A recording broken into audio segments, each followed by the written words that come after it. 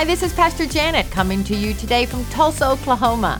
In Luke 10, we read the account of the Good Samaritan who stopped to help a man who was mugged on his way from Jerusalem to Jericho. Thieves robbed the man, beat him up, left him dying on the road, and ran off. Do we read that before long a priest came by and saw the man and helped him right away? No. A priest came by, but shockingly enough, he crossed to the other side of the road to avoid the man who needed help. Do we read that pretty soon a Levite or religious man came along, saw him and helped? No. He also crossed to the other side so he wouldn't have to walk near him. But a certain Samaritan, as he journeyed, came where he was, and when he saw him, he had compassion. So he went to him and bandaged his wounds, pouring on oil and wine, and he set him on his own animal, brought him to an inn, and took care of him. On the next day, when he departed, he took out 2 denarii, gave them to the innkeeper, and said to him, "Take care of him, and whatever more you spend, when I come again, I will repay you." Only the Good Samaritan had compassion on the man. Only the Good Samaritan flowed in the supernatural force of love. He didn't turn away or cross over to the other side. He didn't ignore anything. He nursed the man's wounds and provided transportation for him. He even paid for the man to spend the night in a hotel. He did the best he could to help him.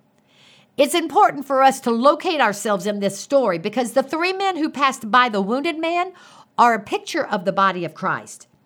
God help us to never be the priest or the Levite who doesn't stop, but to be the Samaritan who does stop. The truth is, following compassion may not always be easy, but it is always right. I remember years ago, we had a day off and had driven down to the Lake Eufaula area of Oklahoma.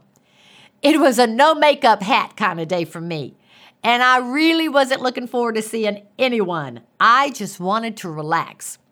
As the day went on, Mark and I decided to go to Brahms for a milkshake. As I waited in the car while Mark went in, 2 men came out of the store. It appeared to be a father and son, with a younger man helping an elderly gentleman walk. As they walked near our car and got into theirs, compassion welled up inside of me. Honestly, I thought, you gotta be kidding me. Not today. No way. I don't want to get out of this car and talk to anybody. It's my day off. About that time, Mark came out, got in the car, and turned the key. "Wait," I said. "Why?" Mark answered. "I just feel like I should go talk to that man." "Well, you better do it then," he said. I knew it was right. I knew missing God would ruin my day. I would have been miserable the rest of the day. So I walked up to their car and tapped on the window. When the elderly man lowered his window, I said, "I was sitting in the next car and I saw you come out, and I just felt impressed to ask if I could pray with you." "Really?" the man said. "I just got released from the hospital and we're on our way home. I would love for you to pray with me." He took off the little baseball cap he had on and he put it over his heart. We closed our eyes and I began to pray for the Holy Ghost to strengthen his body and for healing to flow into him from the top of his head to the soles of his feet. I didn't pray long or even pray loud. When I finished, he thanked me. I told him he was very welcome. It's as simple as that. Following compassion doesn't mean booming voices or visions. It doesn't mean handwriting in the sky. Instead, compassion is a divine flow that supernaturally pulls or draws you towards someone.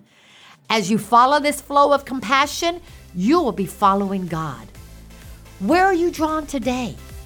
Follow compassion to wherever and to whomever it leads. Ask the Holy Ghost to lead you, and He will. I'm so glad you tuned in today. If you're interested in a copy of my devotional, The God Life, go to our website, woctulsa.org. Join me again tomorrow as we find out more of how to live beyond the ordinary.